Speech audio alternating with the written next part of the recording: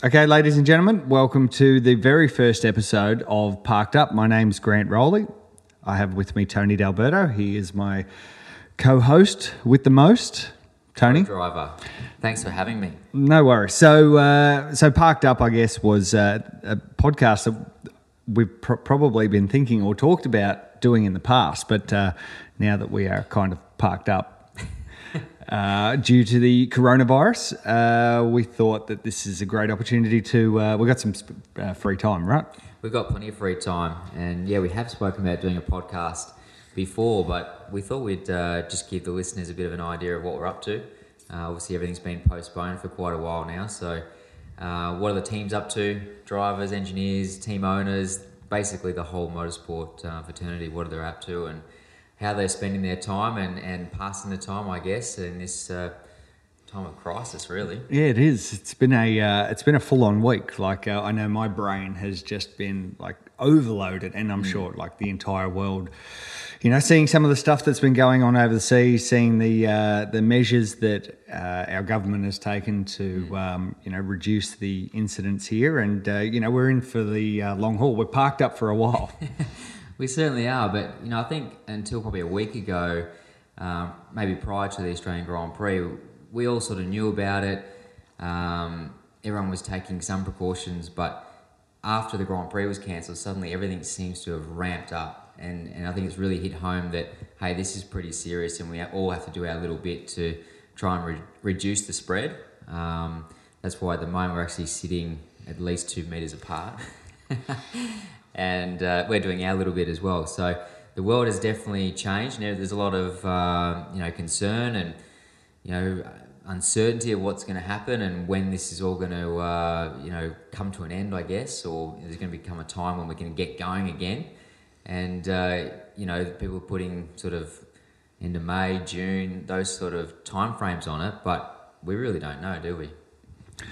There is a lot of water to flow under the bridge, and it's just crazy to think that a week since we were recording this, we were only just coming off the back of the Grand Prix, and so much has happened, so much has been going on. What were your thoughts on cancelling the Grand Prix?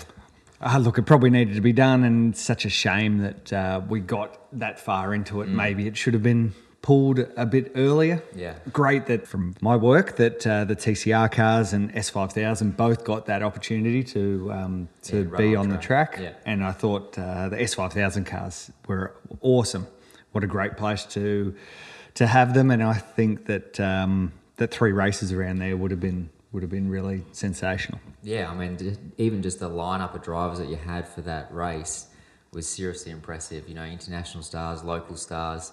It was all sort of shaping up to be, a race that people actually wanted to go and watch. Formula One is amazing, as we all know, but to have some of those really cool support categories as well, I thought ARG had done a really good job of sort of assembling the grid for that. And TCR was very similar as well. You had all the hot shots there. Even minus yourself. Minus myself. I mean, I look like I could almost see into the future by not racing that round. But from our point of view, it wasn't a championship round, and we wanted to focus all our efforts on the championship coming up, which, the first round of the championship was meant to be next week, or this week, basically. We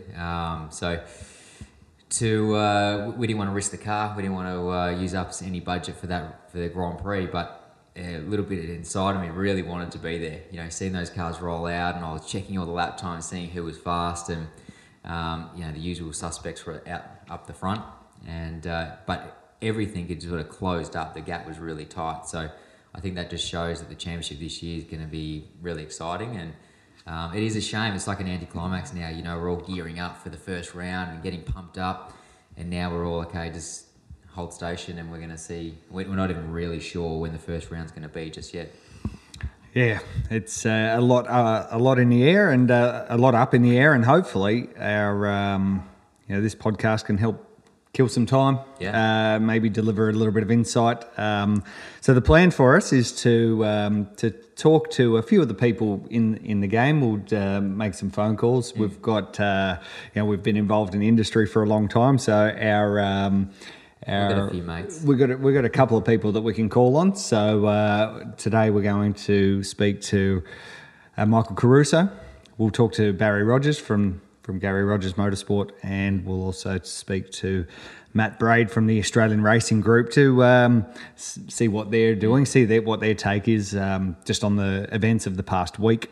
How they plan to kill some time and trying to look through a lot of the fog and the mist that's descended on us, and try and see through that and see what the future holds. We should just mention our friendship and how a little deep. Just so we've known each other for a long time. Very long time. When I moved to Melbourne to work at Motorsport News in 2003 as a staff journalist, it was actually the week of the Australian Grand Prix, and the thing that Motorsport News, the Phil Brannigan and Chris Lambden, who were publisher and editor at the time, the first job that they gave me was to cover Formula Ford at the Australian Grand Prix at Albert Park. I thought this was amazing. Like I used to pay for myself to go to Oran Park. I grew up in Sydney, so I'd pay to go to Oran Park or Eastern Creek or Bathurst or whatever. But then all of a sudden, these people were giving me a free pass to go to. And getting paid. There you go. Amazing. And so the PR girl for Formula Ford went and introduced me to a whole bunch of people in basically my first day of work. And the first person I met was this guy called Cade Southall, who I'm not sure what he's up to these days. He was a nice kid, spoke to him for a little bit. And then the second person I met was yourself.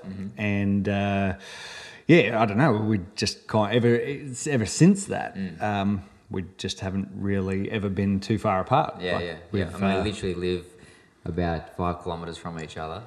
And to go beyond motorsport now, even when we have a family function, Grant rocks up with the whole family. So his mum does an amazing barbecue and roast dinners, so I can't miss those. Yeah, so it's been friendship for a long time. One of my early memories actually was just after the Grand Prix at a state series round at Sandown. And we were just doing a bit of testing. It was just before I was going to jump into, development series back then, or I think it was,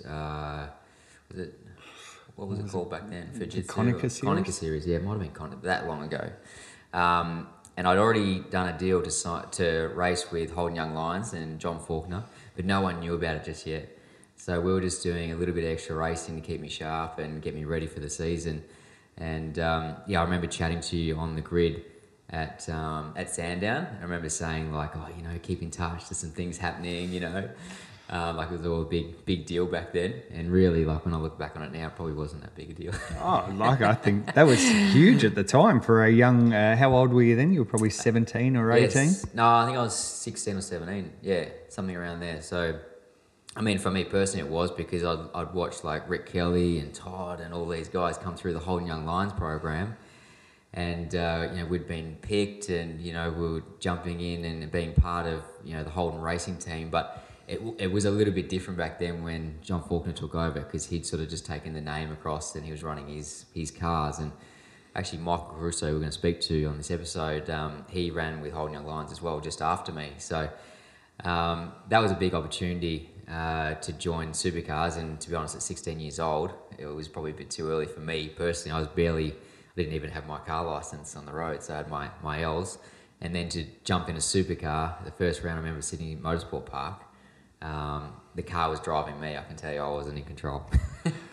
And the very first place you got to drive the car was at Morgan Park. That is true, yeah. We rolled out at Morgan Park. I'm not sure why we went testing there rather than Queensland Raceway. But we had a passenger seat in the car, and I remember going out in the car with John first. He drove, and I went as a passenger. And then, we switched seats, and he went as a passenger, and I reckon he was the most nervous passenger I've ever taken in my life.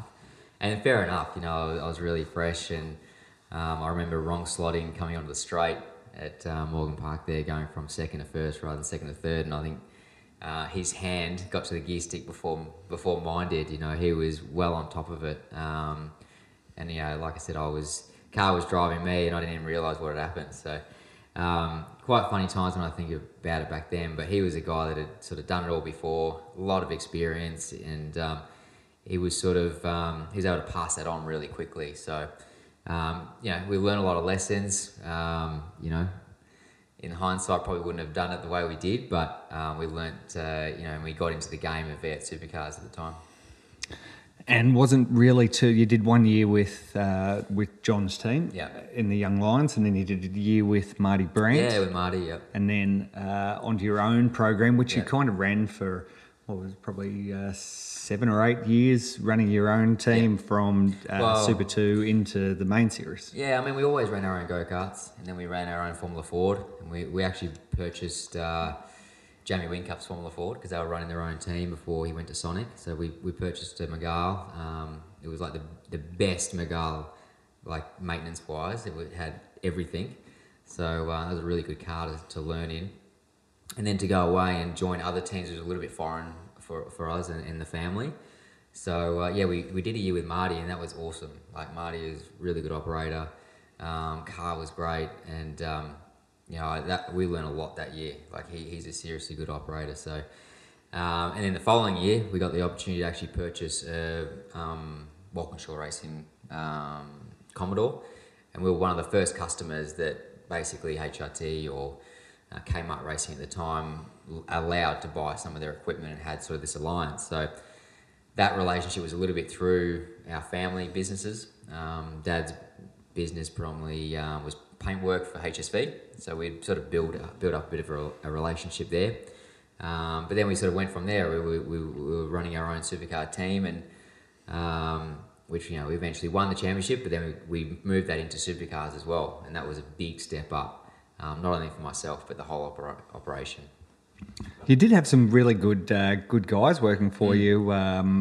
You know, the Adam DeBore is the one that I think about now, who was only fresh and sort of new engineer on the block at that point. But yeah, you did have some really good guys, and you know, most of the guys that I remember from being in your team are all still lurking around the paddock in some way, shape, or form at the moment. Yeah, I mean, because we were a smaller team as well, we were able to give new kids on the block, I guess, an opportunity, you know, to sort of find their feet within the sport. And it's really good to see that they've gone on to, you know, run or be lead mechanics or lead engineers. Like, you know, Adam's obviously world-class engineer. So yeah, we've got a great relationship when we were at TDR, but also that continued into Penske as well. And now he's obviously moved himself from Tickford to Walkinshaw Racing. So alongside Chaz. Yeah, alongside Chaz. So he sort of partnered up there and had a lot of success with him. But you know, when we first went into supercars, we actually got Graham Jenkins, and he was running Tasman Motorsport for many years and had a huge resume in motorsport. So he came over and ran our team, and actually still works for the family now. So he obviously not in motorsport, but runs part of our business now. So that's been like, he's been with us for over 10 years now. So, but yeah, there's been lots of guys that have come through. Some come out the other side, some haven't. But yeah, fantastic journey, and one that I'll, you know, obviously you always look back and you think you can do things a bit different, but it's you'll learn a lot of lessons along the way, and we're all in a better place for it. Fast forward to 2020, and despite the fact that we're paused or parked up at the moment, you know, third or fourth year now with fifth year with Dix, with Team Penske. Unbelievable. So quick, yeah. So obviously a great relationship there, and you know, just tell us a little bit about your experience working inside that team, and that's it seems like it's just the pinnacle of co-drives that you could ask for at this point. For sure, I was very lucky at the time when Scotty Pye was there, and he was looking for a new co-driver when Ambrose had actually stepped out of racing full time, or he didn't want to do a co-drive or anything. So I got the opportunity to join the team. And to see the growth from that point to now has just been an incredible journey. Like, you know, they obviously won 2 championships in that time. They won Bathurst and broken all these records, and certainly one of the teams to be with, one of the best teams in the paddock. But I suppose with a big team like that, they attract, you know, really good guys. So the good guys you can learn a lot from, you know, from engineers and team managers and drivers. So yeah, to still be at the team for my 4th year with Fabian as well. That relationship has been really, really good. We've driven together before, but to, you know, join back up, you know, there was probably an 8 or 10 year gap in between, and you know, obviously the height difference is a bit of a challenge, but our relationship is really strong. So I think that sort of is a real key there, you know. And as the co-driver, I think you really need to accept that. You're there as the backup role for the main driver, and be comfortable with that. You know, a lot of the co-drivers come in and they're still trying to prove a point that they want to be full-time. And yeah, don't get me wrong, I'd love to be full-time, but I'm also really happy with the opportunity that I have with, you know, the best team in pit lane. So unless I could have an opportunity to race with in that team full-time, I probably wouldn't step back into another position. And of course, you just use the co-driving to keep sharp for your TCR Honda program. So TCR kicked off in Australia, and I know, like, I was involved very, very early in the piece, and I'd spoken to you a lot about it, and really wanted you to be involved because I could see how this would be a great thing for you. I remember the conversation. And I remember you telling me, no way, I'm definitely not doing that. This seems like a waste. But through a prior relationship you had with Honda, you were able to massage that. And it was funny because at the time, and this was like 2018, and I'd already spoken with Honda previously about trying to get something up and running in production cars. And they'd sort of told me that they didn't want to get involved unless, you know, they were comfortable with the car that was actually being built. And that's where TCR is a little bit different to just me grabbing a Type R and putting a roll cage in it and going racing in production cars. So obviously JAS, they're the accredited Honda chassis builder, I guess, with the NSX and the Type R and any program that Honda want to take on. So they felt comfortable to get involved in TCR. But I remember in 2018, my dad actually sent me, it was like a Speed Cafe news article about TCR coming to Australia, and he sent it to me, he said, you should look at this. And I was like, it's going to cost too much money, and how am I going to do this? And I was all probably a bit negative towards it, and probably the same when you spoke to me about it as well.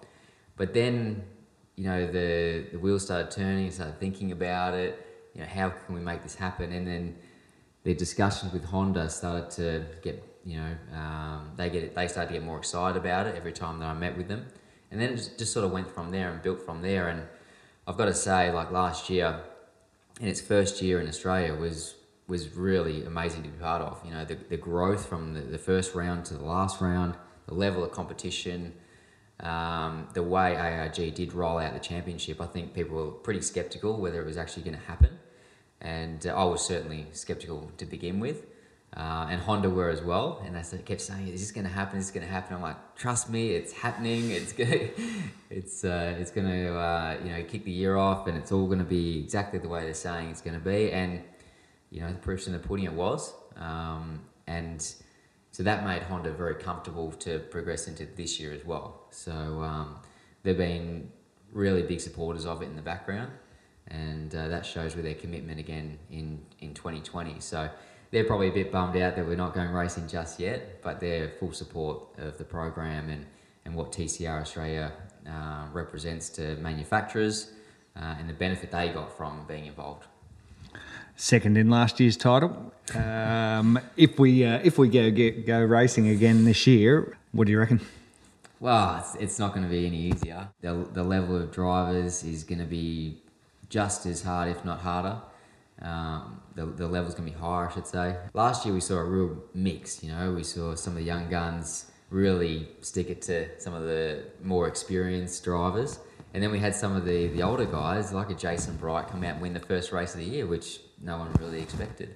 So he probably didn't, to be honest, either. So it just shows that the parity within the category is really, really close, and any given day, anyone can win if they get it right, get the setup right, and execute in the race. So this year, like I said, it's not going to be any easier. From testing at Winton recently, we saw that the lap times were all within hundredths and tenths, whereas this time last year there was chunks. Everyone was sort of trying to find their feet. So not only from a driver's point of view, but the teams, they've just learnt so much more, and they come into this year so much further ahead than what they were last year. So it's not going to be any easier, but we're going to try. We're going to give it a red hot crack. Well, speaking of one of these drivers that you'll be competing against this year, hopefully, is Michael Caruso. Yep. And we're going to grab him on the phone right now. Okay. So on the phone now, we have our very good friend, Michael Caruso. And Tony and I have started this podcast, and we thought, who should we talk to find out how to create an award-winning podcast? And there was no better man than someone who has done all of that and more. It's Michael Caruso, and thanks for joining us, mate. Boys, absolute pleasure to be on the pod. Welcome to the Podcast Wars. Yes, thank you, Podcast Wars. This is it. We're coming to take you down. We ain't got much else going on at the moment, so this is the new way forward. So tell us, what does it take to create an award-winning podcast? Great question, Grant.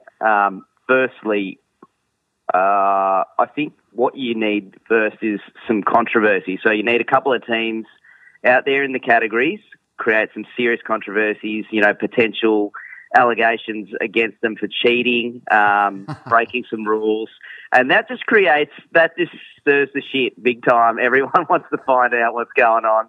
But in all seriousness, it's, I think, to be honest, I guess for us, for myself, Dave, and AVL on Below the Bonnet, we just have a good time. Little plug, small plug. But we just, you got to have a good time. And I think, you two guys have been around long enough and have a really good personality, good mix. You know each other well, and that banter between each other, is really what sets it off.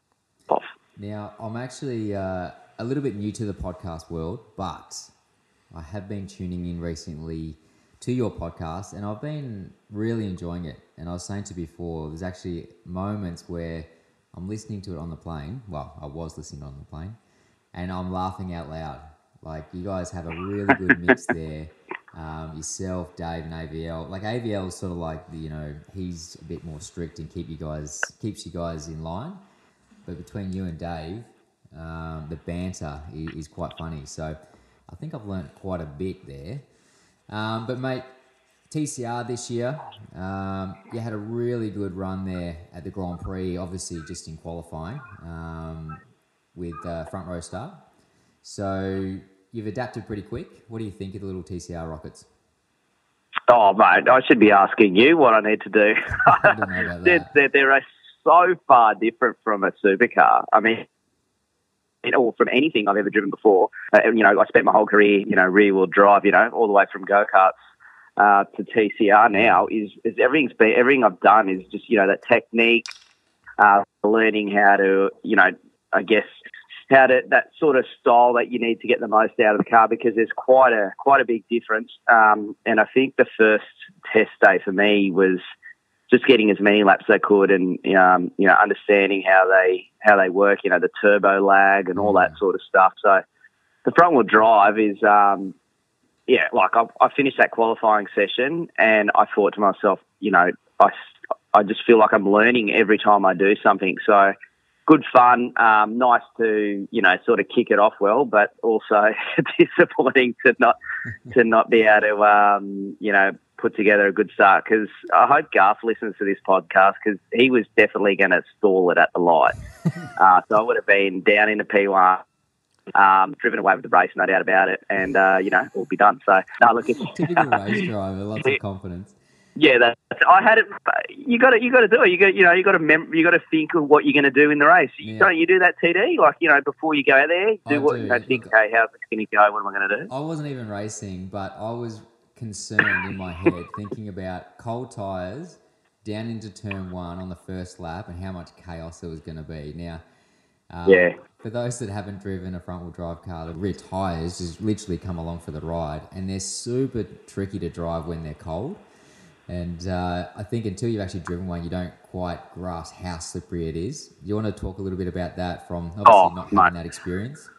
Yeah, you're spot on, TD. What you were saying with the cold tyres couldn't be more spot on. Like, when you first drive the car, I couldn't believe, how much work you had to do to try to get the tyres to become warm. But for me, when I was at Winton, the first time I changed tyres and went to cold tyres and went back out, I actually spun at turn 3. So I felt like an absolute Gumby. I was like, I can't remember the last time I was driving and I just spun out, like a weekend warrior. So I was actually at your very first test that you had at Sandown. You got a couple of laps just after the Valvoline deal and the whole announcement was made, and there was some comical scenes inside the GRM garage with a couple of spins for you in those in your very, very first laps at a pretty low speed. You spot on there, mate, but I think I got stitched up there, to be honest. when we went to our first test day, we didn't have an engineer. We didn't. It was literally just me and my mechanic, who has never done this ever before, as in TCR racing. So Sam, the legend, comes across from the Supercars program, or the old Supercars program at GRM. So when we went to the first day, we've rolled up and we're sort of looking at each other. He's like, what tyre pressures or what do we do? And I'm like, mate, I don't know. Like, I don't know what to do here. So we were like at extreme amateur level at that day. So we worked out that we were probably like 10 pound out in tyre pressures at that day, to be honest, which was that wasn't a good call, but good fun anyway. And I do have the GoPro Vision just in case I do need any sort of revenge stitch-up social content during this layoff. Hey, Grant Rowley, if anything, this year you've probably been mentioned in the media more than ever in your career after, I don't know if you remember this or if you probably heard it, but we spoke about you, and Tony is a good friend of yours, and this is where the good stuff comes out, TD. But they were up at the 12-hour, when I say they, AVL, Grant, and Kalitz. Yeah, Kalitz. So pretty strong contingent. And they were camping together.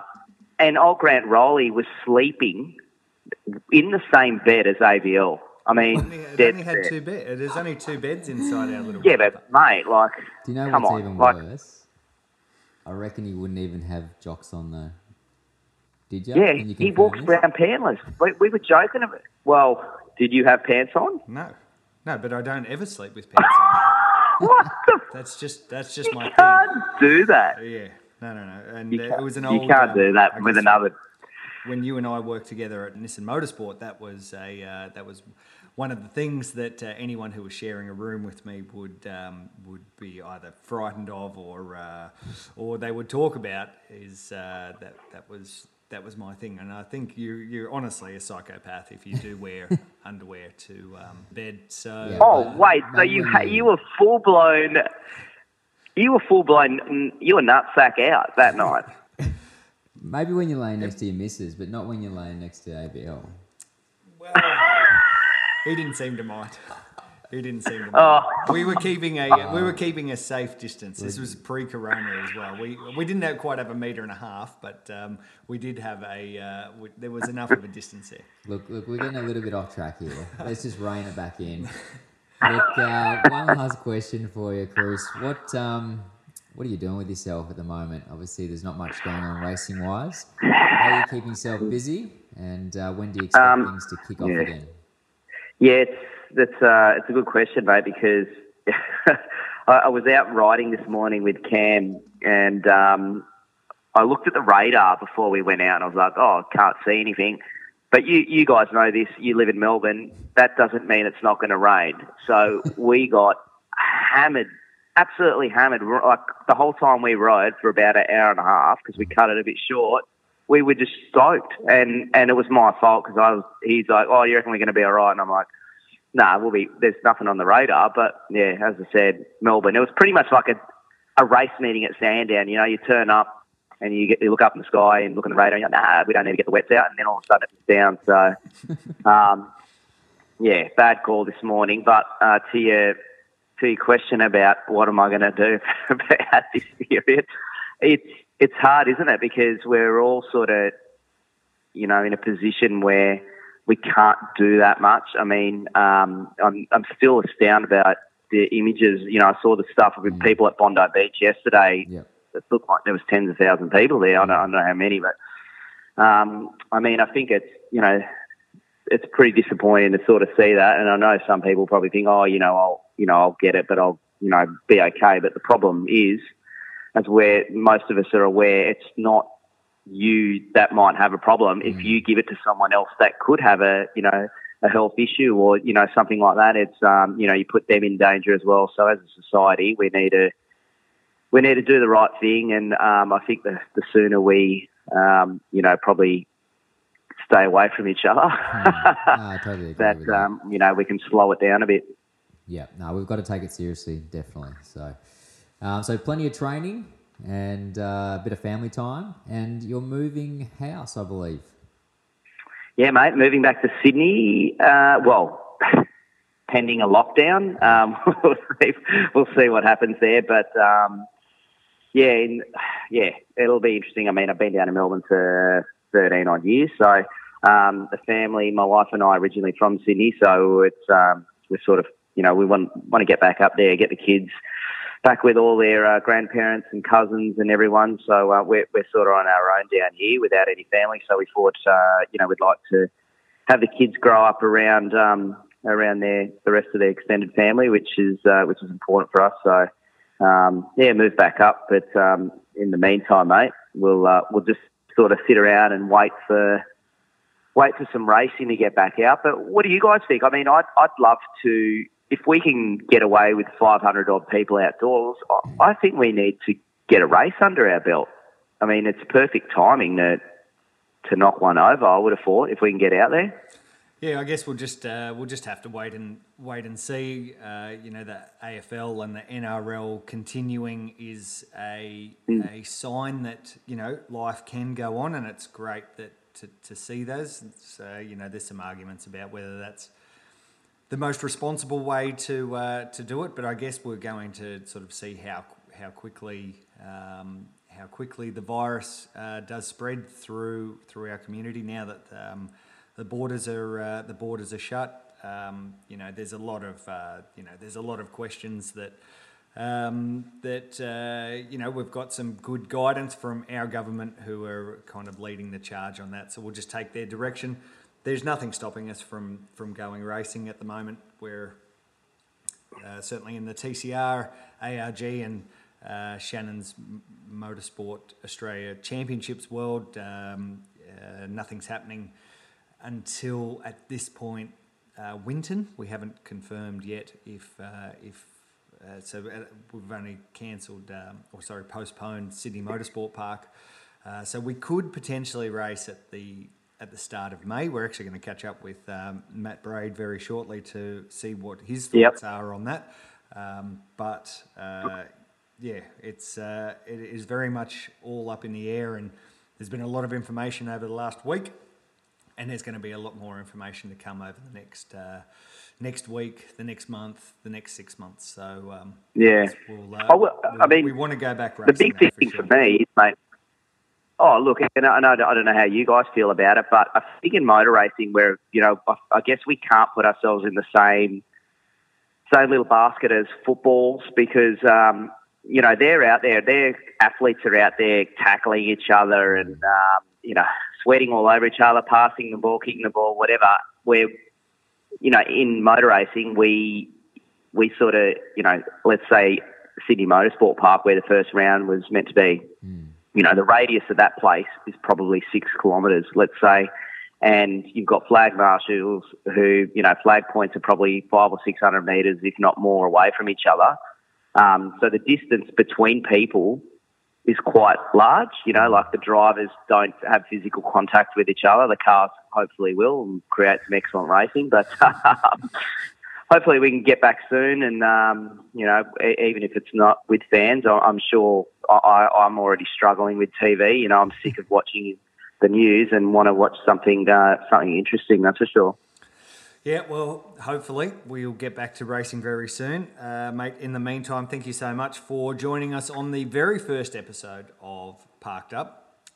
We wish you all the best for hopefully getting back in your Valvoline Alfa Romeo, and, of course, for the great podcast that yourself and David Reynolds have with Below the Bonnet. Keep pumping them out. The race fans and the wider community need good, entertaining product like that.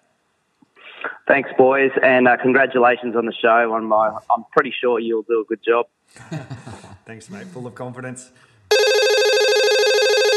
On the line now is Barry Rogers from Gary Rogers Motorsport. Barry, thank you very much for joining us on Parked Up. No problems at all, Grant. Yes, a rainy old morning here in Melbourne, so I was sitting out in the tractor, but quite pleased to come inside and talk to you. Thanks, mate. Thanks for your time. So tell us what your thoughts on the last week. Last time we saw each other, we were at Albert Park and we were about to go car racing, and things stopped, and a lot of stuff's happened over the last week. Yeah, I mean, look, things, tend to change. Every day you get up and something sort of different happening. I mean, as you say, just over a week ago, we expected to be racing, and that turned around pretty quickly. And look, all of that's disappointing. I mean, but, and I don't want to sound too, not sure what the words are, but really it's the health and well-being of everybody's the most important thing. And I think if we're all disciplined for a short period of time, hopefully we can knock all this on the head and everyone can get about their normal lives, because, look, we all love to go motor racing, but it's more about, the economic impact on everybody is going to be huge here. And, that's over and above the potential health impact. But, lots happening very fast, but we've got a lot of hurdles in life. We've just got to bunker down, do our best and press on and have a good plan when we come out the other side. So what's the short-term plan for GRM? You guys have got over 20 staff and, some difficult decisions obviously to be made in the next little while. That's right, yeah. So on a short-term thing, that the next 2 weeks, we spoke to the boys, kept them updated all last week, and on Friday we decided that this Tuesday, so we'll go to work Tuesday, we're closing on Tuesday night for 2 weeks. And whether that goes out further or not will probably depend on what happens with, potentially the Winton date. We're really not sure what's happening there at this point. Obviously, Eastern Creek next weekend and the Bathurst Easter event aren't on. So we've, there's only so much you can do, when your business is motor racing. When motor racing isn't happening, there's only so much you can do. And we're, as I say, closing the doors on Tuesday closing doors, everyone's going on annual leave for 2 weeks on Tuesday. And from there we'll assess the situation. And what was the reaction like from the team? Everyone's supportive, understanding? Yeah, look, for sure. I mean, look, I think, if as a business you'd messed up and made a mistake and done and things that happened that were caused by you that made people have to go on forced leave and things, I think people would be, disappointed. But the fact is, we're in a situation. The whole world's in it. It's not just GRM. It's not just Australian motor racing. It's, it's the world, and everyone's just look. There's a bit of hurt for everybody. But I think in these times, if we can all just do our absolute best, no one's going to end up a winner out of this. I mean, we're all going to suffer in some way, but we just got to do it all together and stick strong. And as I say, the plans coming out the other end are really what's going to make the difference to those that kick along and succeed. Yeah. And Barry, what are you actually going to do with yourself? I mean, you guys are really busy with the race team. You got a lot of other business ventures with your father, Gary. How are you going to keep yourself busy? Are you literally going to go on holidays yourself, or are you going to still be as busy as ever?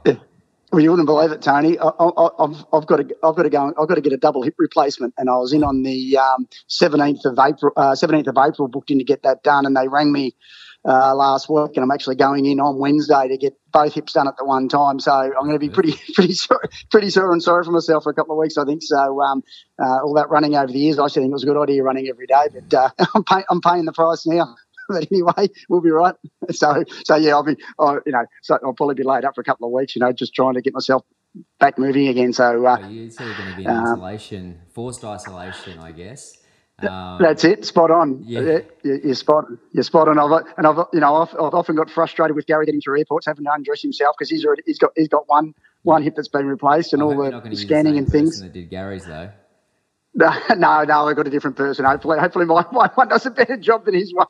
But we'll have fun going through the airports when racing begins again. We'll be like a couple of old cripples, and we better leave about 2 hours before our flight's going to leave by the time we get all our gear off. But anyway, that's how my time's going to be taken up. Yeah. Yeah. Well, that's perfect in a way. Get that operation out of the way, get yourself fit and healthy, because potentially the back half of the year is going to be really busy. We're going to try and cram in a whole season of racing within 5 months, let's say.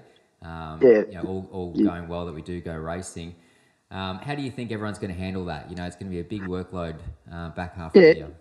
Yeah, it is. And look, I mean, the teams in TCR, they're all professional race teams that are involved in it. Not all to the same level as your A grade supercar type teams, but all go about their job really, really well. And I think following all of this, I think people will be really pleased to get back to normal life. And if that means putting a bit extra and doing whatever's got to be done, I think there'll be a new appreciation to what we all do. So no, I don't think that'll be an issue for anybody, to be honest with you. Yeah. I mean, my thought on the season as it unfolds, and I know a lot of things will change, because we're really not even sure about when things will begin and not begin again. But there's real opportunity, to get some, racing through those summer months coming into the year, I think. So which would be good, something different. Yeah. It's definitely a new world that we're living in, but it was a new world for you anyway.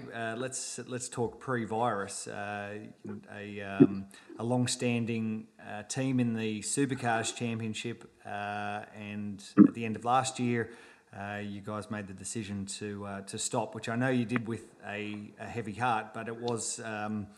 It didn't mean no racing. It meant actually potentially a lot more racing for you with the S5000s and TCR. So just give us a little insight into how big of a decision that was to stop supercars, and the great levels of effort you've gone in changing the focus of the business.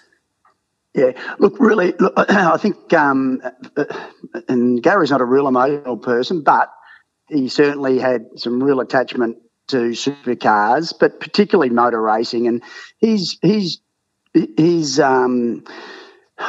suppose the thing he loves about motor racing is having young people, whether it be young mechanics, young drivers, young whatever, and bringing them forward and watching them develop. And it really got to a stage with supercars. And look, it doesn't matter what form of motor racing we're talking, whether it's a go-kart down the local go-kart track or a Formula One racer. It all costs money, whatever level you're talking, motor racing is expensive. But really, the supercar situation got to a point, and it was probably highlighted with the boost arrangement that we had last year, and where sponsors really dictated to you, in a fairly major way, who drove your cars. Now, there's always been, of course, input from sponsors, but really, Gary felt we couldn't run the business how we wanted to, and that is getting, talented young people, giving them a go, and if they work out all right, you can sort of get some sponsor backing for them, and away you go. That's we're pretty simple people, and that's what we love doing, and we really saw that TCR was a way of doing that. I mean, hey,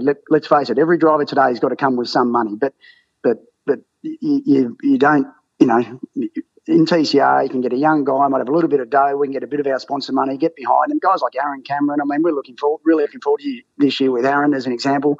We've got Dylan O'Keefe there in the car. Of course, we've got a couple of older guys in Caruso and Moffat and Bars. I mean, it's a GRM homecoming there at the moment. But that mixture of young and old, and just giving those young guys a go, we get a real satisfaction out of sort of bringing them through, and that's really what Gary loves doing about it, going about motor racing. And we just saw that supercars, we couldn't do that way anymore how we wanted to. It's disappointing. I mean, it is the premier form of motorsport in our country, and it's a shame that Costa just got to such a level that, had to make that sort of decision. But, you never know what the future holds. Who knows what happens as we march along. And I think even coming out of all this, there'll be even some further changes with costs and things, because really you're going to be really pushing hard after this. So we talk a lot there about TCR. Look, I love touring car racing. I love any form of touring car racing. Supercars or the new TCR that we've seen. But another huge part of the business over the last 12 months has been S5000. Such a shame that we didn't get to see them race in anger at the Grand Prix, because they were certainly the stars of Thursday at Albert Park. It was nice on Thursday to hear 15 of them there roaring around in practice and qualifying. And, look, I mean, really the S5000 program, really what got us into that was we wanted to, we got a really great group of workers at work in our fabrication and our composite department. And, when the ZB came into being in supercars and 888, sort of homologating the car, and then, other teams not being able to make a lot of the components, it really led to us trying to find work for our people. And we decided, right, let's do this. And it's a big punt. Look, we spent a lot of money building those cars, and we're fairly, look, it's a difficult one, because high-powered open wheelers aren't something we've had in Australia for a long time. Look, they're a fantastic show, and they're going, and I think that given the opportunity and get a bit of a roll going, as it was a shame at the Grand Prix I didn't get going, get a race here. But I think people sort of really, when they get to see them, I think they'll be real crowd pullers. And for young guys, they're a very, very drivable car. They're probably a bit intimidating when you first look and hear one, but, you get guys in them, and they're surprisingly, I don't know if the right word's easy to drive, but they're predictable to drive. And we'll get Tony in one soon if he's listening. You're still on there, Tony? Still here, mate. That's it, mate. They do look intimidating from the outside, and when you hear them roaring past, I think, I don't know if that's exactly what I would like to do, but I'll take it up if the offer's there, definitely. Yeah, that's right. I'm sure there'll be a point we'll get you in one.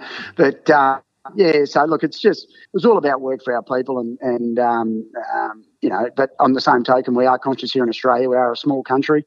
We do have a lot of forms of motorsport, but I think, TCR, S5000, I think, I really believe as a show or on the track, going back to TCR, they remind me a little bit of going to the car racing when I was a kid, that you get, all the different cars have different strengths, I know they're not quite like the GT HO versus the Toronto RX1 or something, or the HO versus the Mini, where, the Mini will get in the corners and the Falcon will roll past in the straights. But, I think you got Tony there in a Honda, and then now for the Renault, the Audis, they also have different strengths, one will be a bit quicker in a straight, then the other will get him in the corners. It's good. It's not so predictable. And I think supercars have become that close and that good that really it's got to a stage where it's a bit of follow the leader, and I think we're maybe looking for a bit more entertainment than that these days. Yeah.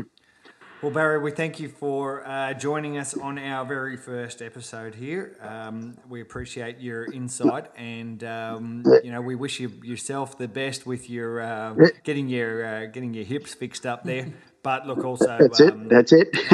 Our thoughts with your team as well. We know that's how much you guys love all your staff and look after them. And I know we'll be right. We'll all just got to bunker down and do our best. So I think we'll be. I think everyone, as I say, come the other end, we'll still have a new appreciation of what we all do. So to you guys too, and everyone, we'll see you all soon. And on the line now is Matt Braid, the CEO of the Australian Racing Group. Matt, thanks for joining Parked Up, the very first episode. Nice to have you. Thanks, guys. Good to be here. Now, Matty, obviously a very bizarre week from the Grand Prix being cancelled to all the information we've had from the government this week. And it feels like there's a massive shift. And what's your take on what's gone down? And obviously we want to get some insight into, behind the scenes a little bit, and how ARG are planning to tackle this current scenario.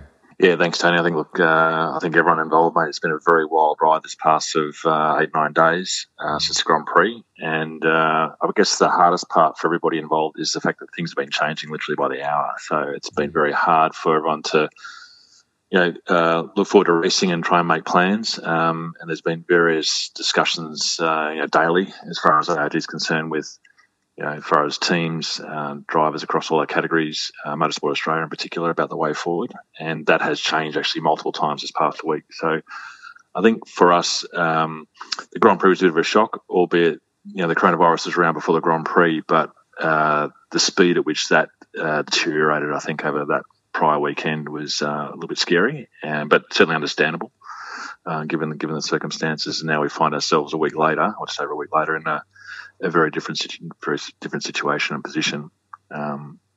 From our perspective, we are looking forward to getting the Shannon's Motorsport Australia Championship Series underway as quickly as possible, and working very closely with Mike Smith and his team at MA to work on that. So we've had to, from a point of view with Eastern Creek, the Motorsport rounds next week, we've actually postponed that, and also the Bathurst 12-hour and 6 hour. We did the 6 sorry, hour. 6. Yeah. Sorry, beg your pardon, mate. 6 hour. Yeah. I'm getting confused with Bathurst, but 6 hour we postponed, and that's, I think, out of the two of those, you look at Sydney Motorsport Park, the Shannon's round, particularly because there was just too much unknown and things moving so fast, we couldn't give certainty to the teams and everyone else sort of making arrangements for that round. So we thought, look, rather than hold off to the very end and actually expose people to extra costs or issues with timetables and so forth, we decided we'll postpone that round.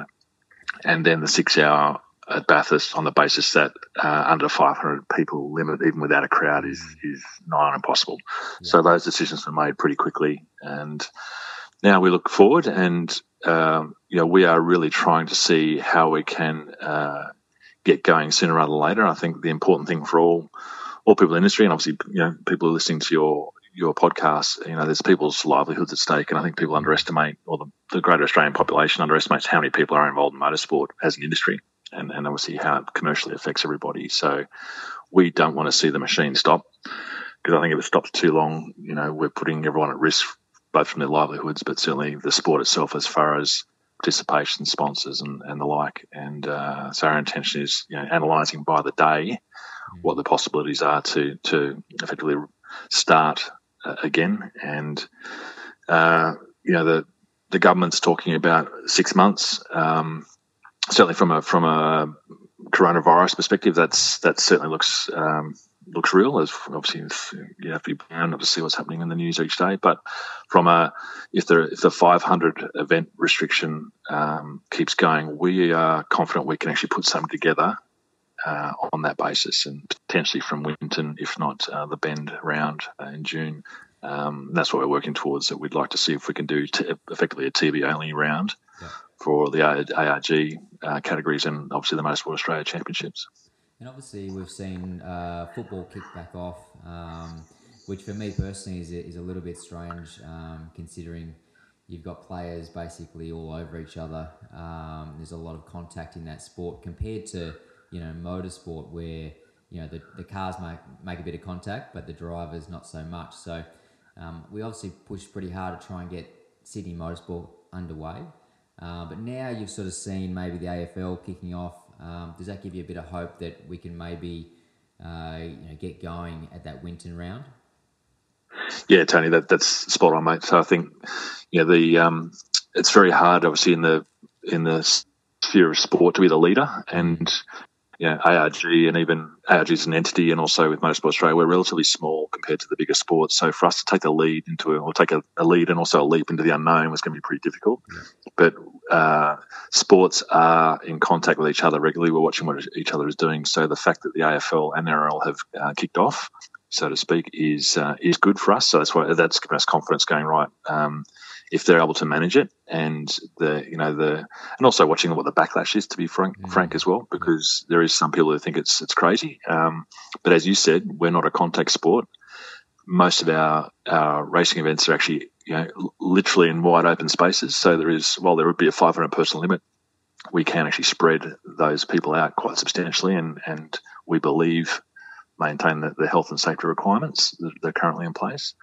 So we do think in that regard we're in a different position to the contact sports and AFL and NRL, and that does give us, as you say, confidence that we can let's look at this limit and see what we can put on, and we are hoping, we can't confirm, but we are hoping that the Winton round could be the start. So that's what we're working towards and making some planning and assessment to see if that's feasible. The post-virus world is very much up in the air, and it's a confusing time to be standing on planet Earth. So we hope that racing can kick back off. But let's just rewind the clock to some pre-virus times. Matt, you were the very first person working for the Australian Racing Group, assigned the role as the CEO very early on. I was actually the second one, as I understand, to come on board. But the growth and the direction that we've just seen in the 24 months or in the 20 months that we've been in existence has been incredible. Take us back to those first few conversations that you'd had with the owners, and did you believe that we'd sort of be in this position in 2020? Yeah, look, I think it's been a really positive ride for everyone involved. And honestly, no, I didn't think we'd be in this position where we currently are. I thought it'd take a lot longer for us to build what we've currently got. But that's been a mix of, I guess, the attitude of the business, which is great, and also really ascertaining also opportunities that present themselves and being able to grab them. And so sitting down with the investors originally, put forward an idea of what Australian Racing Group could be. And interesting enough, part of it was actually a strategy that I presented to the Supercars team owners and board a while back, which didn't sort of go down too well. So for me, it was a case of here's an opportunity. The investors of ARG actually thought the same. They liked the opportunity, and we further developed and refined that strategy and kicked it off. And obviously that was really on the basis of S5000, obviously a transition out of the Supercars fold to be an ARG property and a development opportunity. And we also, the TCR commercial rights for Australia came up through Motorsport Australia. So that was again, if you like, the first opportunity seeing that we didn't see that coming. It came up on the radar, and then it was obviously announced. We thought, all right, this is a great opportunity for ARG to sort of grab a category which we thought would be something new, something global, very market relevant, and something uniquely different to supercars as an alternate touring car category. So that was probably the most public first stage move of ARG. But behind the scenes, S5000 was trucking along, and at that stage, Grant, you were employee number 2 of ARG, and I think Chris Landon was right behind that. Obviously, he was involved, but not sort of formalised until after that. So I think us three monkeys got going. And we also had a long-standing opportunity with Touring Car Masters. So there was discussions in play that we had the rights to actually acquire that series, which we activated late last year or towards the end of late last year. So those three things were the kickoff of ARG, probably in the 6 to 9 month period. And then off the back of TCR and seeing what we'd done for that, which was a fantastic opportunity. And we had a lot of people, and Tony, credit to you, and obviously others being involved early days to saw what the category could provide. And I think the way we launched that collectively with everybody involved in it was really impressive, and that certainly put ARG on the radar and in the headlines in the industry. And then shortly after that, various opportunities came our way, and again, with a very proactive group of investors, you can make those quick decisions and quick moves, and obviously the various other categories and events have followed. Yeah, we actually spoke about it before, about how this concept came up, and I was a little bit skeptical to begin with, but then everything that was announced and said that was going to happen has come through, and you've definitely delivered on everything that you've promised. So from my point of view, and also getting a manufacturer involved with Honda, it was just really crucial last year to execute the year and make sure that we delivered on everything that we said we were going to, and it's a real credit to ARG that they actually did. So going forward though, we've got a better TV package for this year, and bigger events. It's all looking massive, but we've got the handbrake on at the moment. It's going to be a busy end to the year, and how do you see all that sort of rolling out? Like, how are we going to handle it? Is there going to be a change to the calendar? Are we going to combine events? Like, what's going through everyone's mind, I suppose, at head office? Yeah, for us, it is an interesting scenario, and it's a good question. And what the back end of the year, as you're 100% right, is going to be really crowded if things go forward. So I think there's lots of ifs still, but everything, as we can see, whether it's every bit of motorsport effectively has been pushed into the back half of the year now, or talking to be pushed into the back half of the year. So it's going to be very crowded. It's going to be a motorsport fan's delight the back half of the year, that's for sure. I think from an ARG perspective, we've got a very good calendar in place anyway, and obviously we've had to forego the Bathurst 6 Hour. We're going to roll that into an even bigger version of the Bathurst International. So effectively, we're going to create 2 Bathursts in one in November, which will be huge. The Sydney Motorsport Park round, we are working now to reschedule a date later in the year for that round. And then, as I mentioned earlier, ideally, if we can, is to start from Winton and actually hold the existing events that are actually in our calendar. Because I think once there's too much fluid motion out there as far as other calendars being moved, and we look at supercars, they are reshaping the calendar quite substantially. They're going to have to. And it's better for us to lock in the weekends that we already have existing in our calendar rather than actually go again to try and find tracks or try and change dates, because the worst thing for everybody is that we end up all being crowded on the same weekend in many instances, which still could happen. So I won't say it won't happen, but ideally by holding our dates, we hope that we can minimise the clashes for everybody, and everyone can have their respective space to carry on and do right by their respective series and put on a good show for everybody. Look, if I can just request one thing though, can you please make sure that Supercar Enduros don't clash with any TCR rounds, because I'm going to be stuffed. Yeah, look, I think in talking, I think it's good that we are in dialogue with the other categories and organisations as well. So I think everyone's trying to make the best of the situation, which is great, and I think we'll all try and help each other out in a sensible way where we can. So I'm hoping that by actually, rather than by locking in the existing dates we have for our calendar and events, we hope that does actually give scope that others can work within that themselves. So I think you won't find us changing dates realistically, but we hope that we can avoid a conflict with supercars and other categories, because like itself, we've got many teams, drivers, and obviously other people in the motorsport workforce that are involved in multiple categories. So it's in everyone's interest to try and avoid those conflicts. Well, she's a crazy old world. What does isolation look and feel like for Matt Braid? At the moment, I was trying to make sure my Wi-Fi stays up, mate. With the way it's going at the moment, I think you can tell there's obviously an influx of people working from home. But for me, it's really not so much isolation. I'll be heading to the office. There's a few people around, sort of in and out of office, and getting a bit of work done. And really, just I think.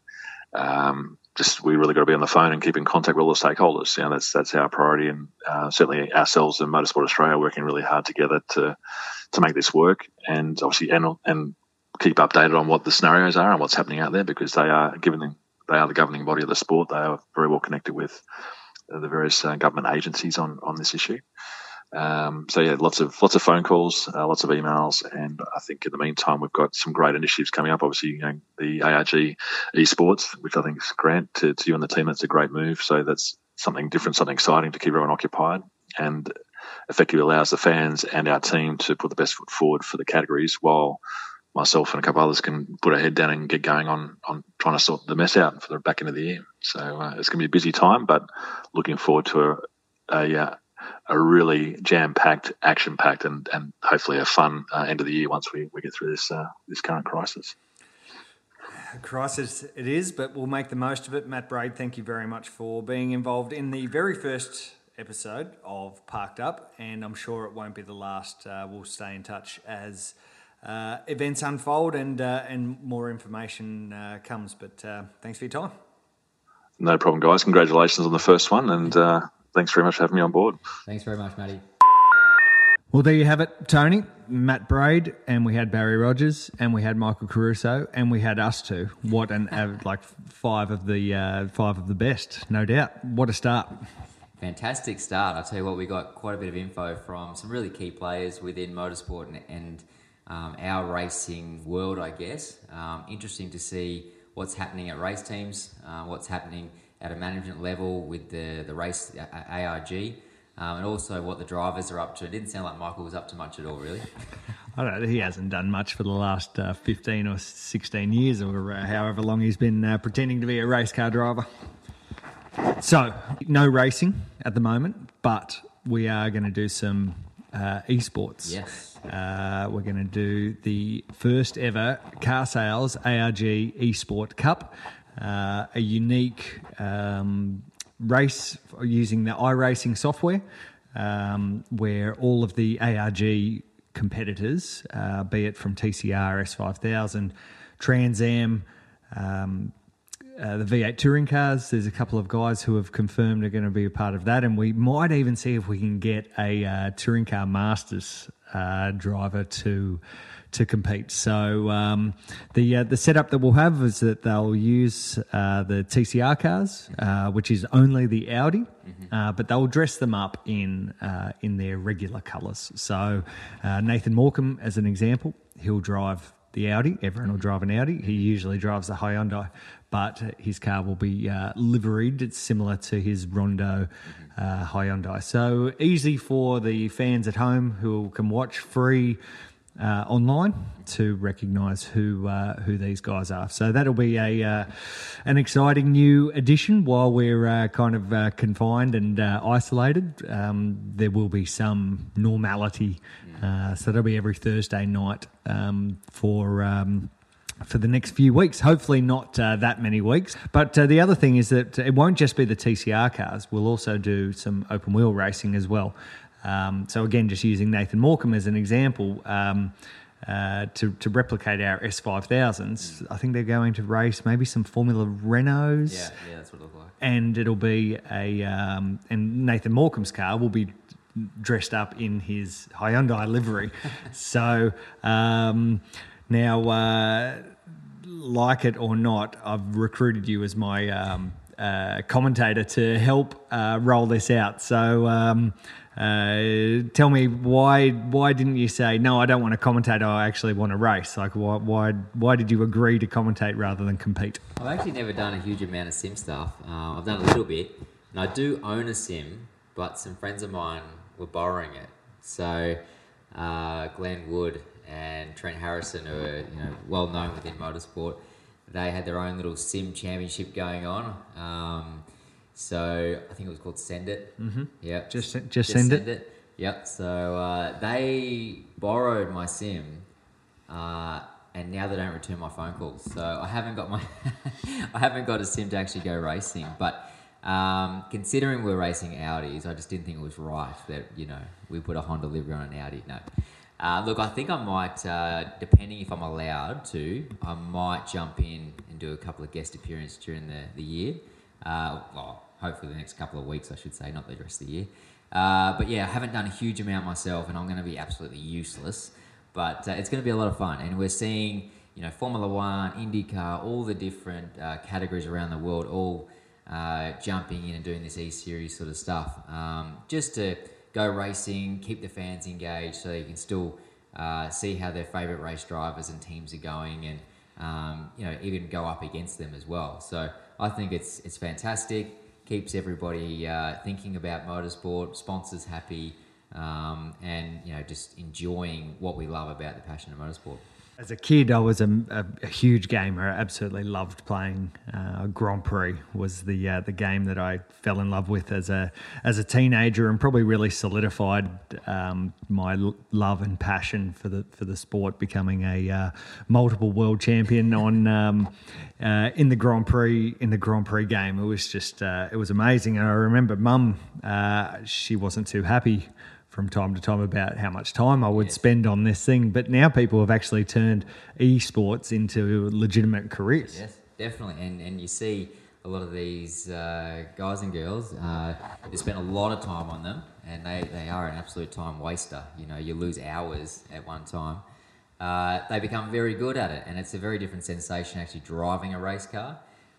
But they become that good and spend that many hours that when you even get a race driver that jumps on that, world champion or whatever it might be, they can't keep up with them. So I think, the future of that sort of online racing is getting more and more.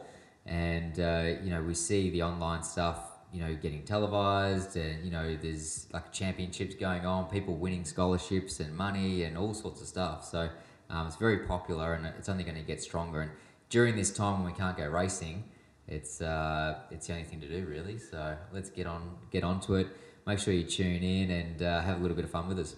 Yeah, Thursday nights starting on April 2, and we'll go every week until we don't need to go anymore when the real racing comes back. Look, it might be so good that we'll just keep doing it. Anyway, you see online racing happen all the time, all around the world. Right now you could switch on to YouTube or Facebook and find a live motor race a live online motor race to watch. So it's definitely not something new, but it will be kind of new for a lot of these guys, and I think we're going to have some fun with it. We're going to see some like ridiculous carnage. There's going to be some brutal stuff go on, and maybe none of us will be friends after it all happens. I was watching a little bit the other day, and Lando Norris taking out Max Verstappen in one of their races, and it was just a absolute clean up, turn him around, send him into the fence. So I reckon if you've got a few scores to settle with a particular driver, now's your time, because as you know, motorsport's super expensive, and we don't really want to crash cars. But the online stuff, you can send it and crash into people, and get away with it. So it'll be a lot of fun. A lot of people taking the piss, so to speak, and just enjoying their motorsport and just that whole environment of going racing. So make sure you do check it out. Jump on board, and you're going to see some great racing. Well, that's it. That is the first episode of Parked Up. We'll get back onto our day. You get back onto your day. Thank you very much for joining us, if you've actually survived all the way through to this point. Fallen asleep. But any requests, any recommendations, feedback, please chuck any of the ARG categories a buzz on the social medias. We're keen to hear your feedback. Who should we talk to? What do we all want to know during these challenging times? But certainly our best thoughts are with everyone to get through this. And Tony, I appreciate your time, and we'll do it again next week. I've got lots of time. Thanks for having me, and let's tune in next week, and we'll keep these interviews happening, finding out what's going on within our sport. Thank you. That was episode 1, Parked Up.